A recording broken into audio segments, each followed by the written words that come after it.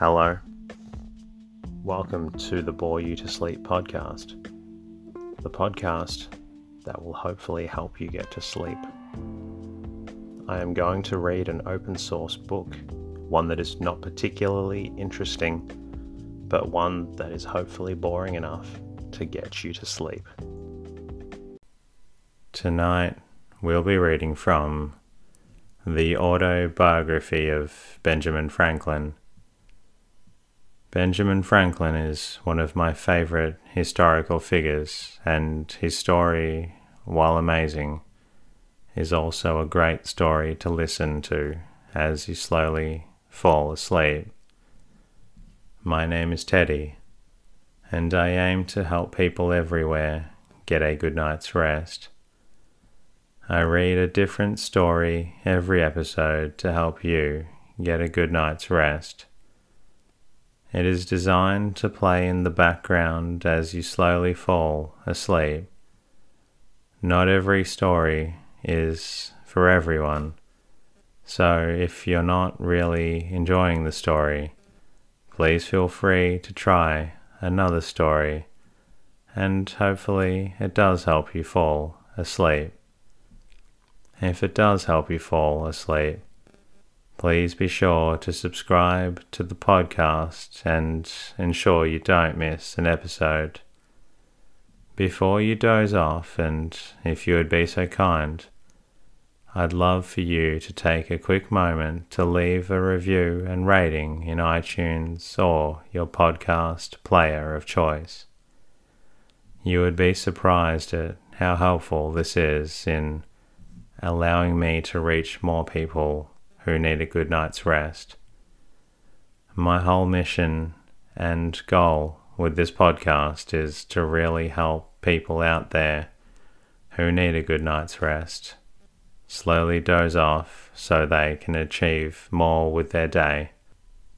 In the meantime, lie back, relax, and enjoy the readings. The Autobiography of Benjamin Franklin. Chapter 1. Ancestry and Early Youth in Boston. Dear son, I have ever had pleasure in obtaining any little anecdotes of my ancestors.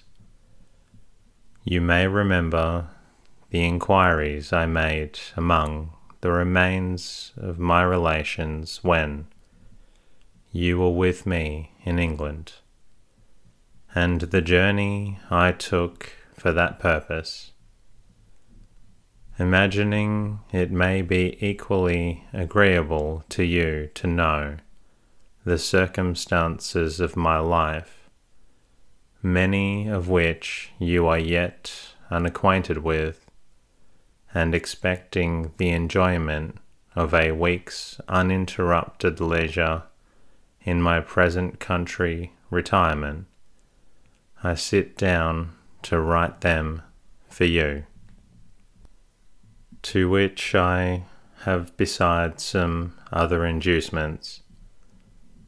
Having emerged from the poverty and obscurity in which I was born and bred, to a state of affluence and some degree of reputation in the world, and having gone so far through life with a considerable share of felicity, the conducing means I made use of, which with the blessing of God so well succeeded, my posterity may like to know, as they may find some of them suitable to their own situations, and therefore fit to be imitated. That felicity, when I reflected on it, has induced me sometimes to say, that were it offered to my choice, I should have no objection to a repetition of the same life from its beginning, only asking the advantages authors have in a second edition to correct some faults of the first. So I might, besides correcting the faults, change some sinister accidents and events of it for others more favourable. But though this were denied, I should still accept the offer, since such a repetition is not to be expected. The next thing most living one's life over again seems to be a recollection of that life, and to make that recollection as durable as possible by putting it down in writing. Hereby, too, I shall indulge the inclination so natural in old men, to be talking of themselves and their own past actions, and I shall indulge it without being tiresome to the others, who, through respect to age, might conceive themselves obliged to give me a hearing, since this may read or not as anyone pleases. And lastly, I may as well confess it, since my denial of it will be believed by nobody. Perhaps I shall a good deal gratify my own vanity. Indeed, I scarce ever heard or saw the introductory words, "Without vanity I may say," etc., but some vain thing immediately followed. Most people dislike vanity in others, whatever share they have of it themselves, but I give it fair quarter wherever I meet with it, being persuaded that it is often productive of good to be the possessor, and to others that are within his sphere of action, and therefore, in many cases, it would not be altogether absurd if a man were to thank God for his vanity among the other comforts of life. Gibbon and Hume, the great British historians, who were contemporaries of Franklin, express in their autobiographies the same feeling about the propriety of just self-praise. And now I speak of thanking God. I desire with all humanity to acknowledge that I owe the mentioned happiness of my past life to His kind providence, which led me to the means I used and gave them success. My belief of this induces me to hope, though I must not presume, that the same goodness will still be exercised toward me, in continuing that happiness or enabling me to bear a fatal reverse, which I may experience as others have done, the complexion of my future fortune being known to Him only, in whose power it is to bless us even our afflictions.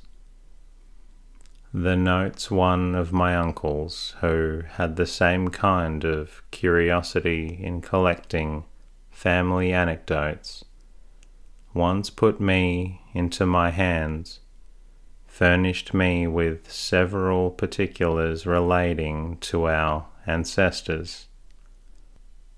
From these notes I learned that the family had lived in the same village, Ecton, in Northamptonshire, for 300 years, and how much longer he knew not, perhaps from the time when the name of Franklin, that before was the name of an order of people, was assumed by them as a surname when others took surnames all over the kingdom. on a freehold of about 30 acres, aided by the smith's business, which had continued in the family till his time, the eldest son being always bred to that business, a custom which he and my father followed as to their eldest sons. When I searched the registers at Ecton, I found an account of their births, marriages, and burials from the year 1555 only, there being no registers kept in that parish at any time preceding. By that register I perceived that I was the youngest son of the youngest son for 5 generations back. My grandfather Thomas, who was born in 1598, lived at Ecton till he grew too old to follow business longer, when he went to live with his son John, a dyer at Banbury in Oxfordshire, with whom my father served as an apprenticeship. There my grandfather died and lies buried. We saw his gravestone in 1758. His eldest son Thomas lived in the house at Ecton, and left it with the land to his only child, a daughter, who with her husband, one Fisher of Wellingborough, sold it to Mr. Isted, now lord of the manor there. My grandfather had 4 sons that grew up, Thomas, John, Benjamin, and Josiah. I will give you what account I can of them at this distance from my papers, and if these are not lost in my absence, you will among find them many more particulars. Thomas was bred a smith under his father, but being ingenious and encouraged in learning by an Esquire Palmer, then the principal gentleman in that parish, he qualified himself for the business of a scrivener, became a considerable man in the county, was a chief mover of all public spirited undertakings for the county or town of Northampton, and his own village, of which many instances were related of him, and much taken notice of and patronized by the Lord Halifax. He died in 1702, January 6, old style, just 4 years to a day before I was born. The account we received of his life and character from some old people at Ecton, I remember, struck you as something extraordinary, from its similarity to what you knew of mine. Had he died on the same day, you said, one might have supposed a transmigration. John was bred a dyer, I believe of woolens. Benjamin was bred a silk dyer, serving an apprenticeship at London. He was an ingenious man. I remember him well, for when I was a boy, he came over to my father in Boston and lived in the house with us for some years.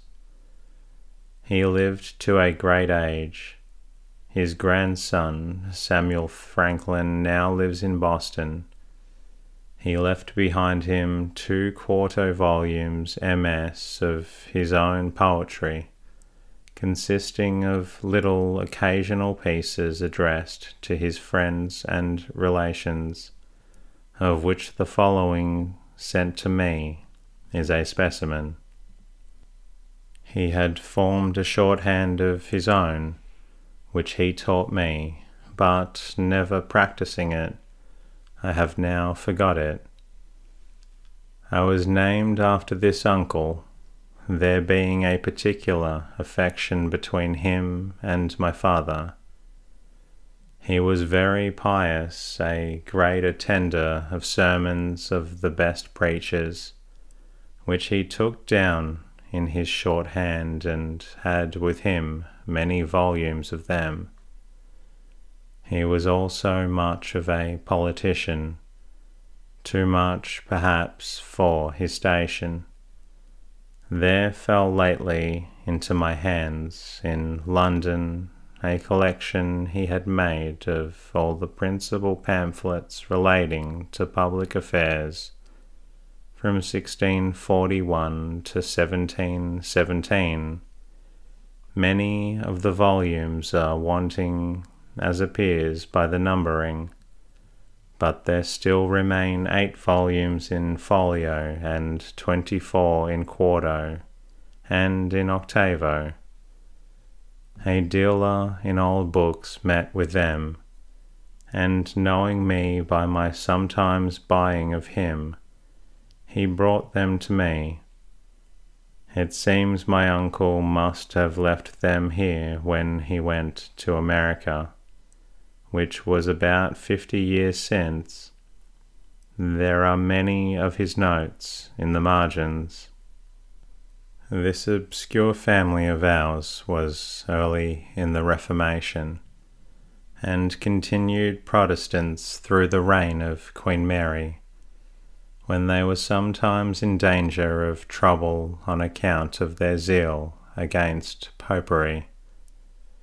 They had got an English Bible, and to conceal and secure it, it was fastened open with tapes under and within the cover of a joint stool.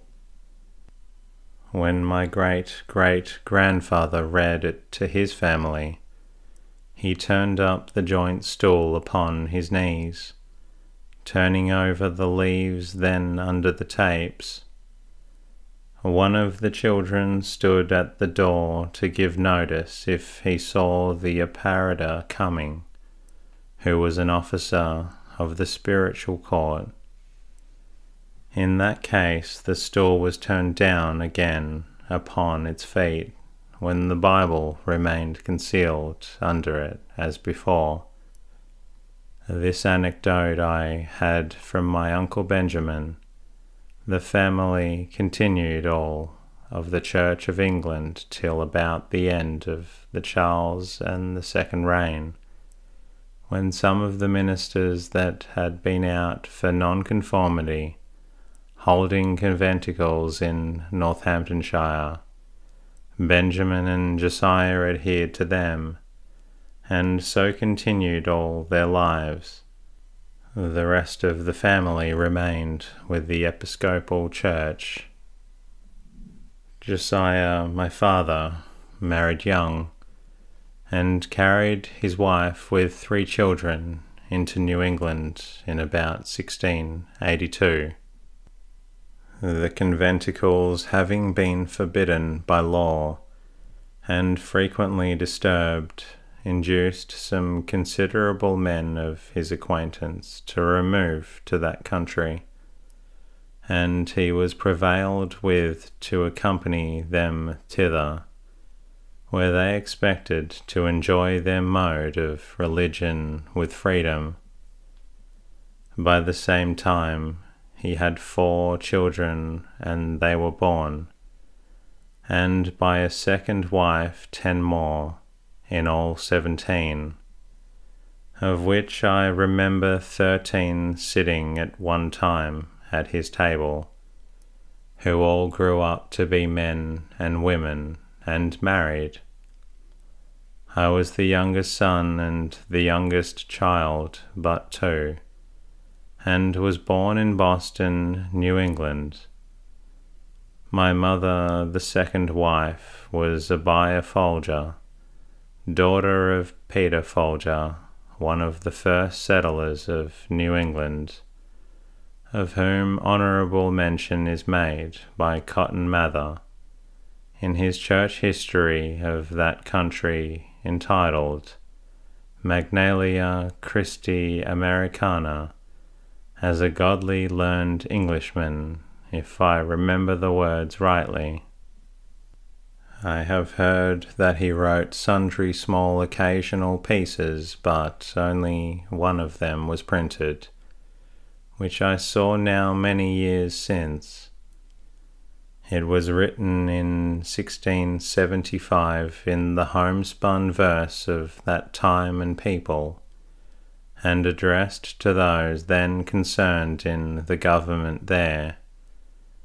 It was in favour of liberty and conscience, and in behalf of the Baptists, Quakers, and other secretaries that had been under persecution, ascribing the Indian wars and other distresses that had befallen the country to that persecution, as so many judgments of God to punish so heinous an offence, and exhorting a repeal of those uncharitable laws. The whole appeared to me as written with a good deal of decent plainness and manly freedom. The 6 concluding lines I remember, though I have forgotten the 2 first of the stanza, but the purport of them was that his censures proceeded from goodwill, and therefore he would be known to the author. My elder brothers were all apprentices to different trades.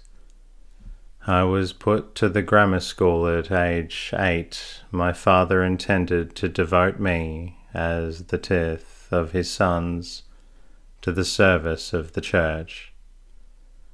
My early readiness in learning to read, which must have been very early, as I do not remember when I could not read, and the opinion of all his friends that I should certainly make a good scholar, encouraged him in this purpose of his.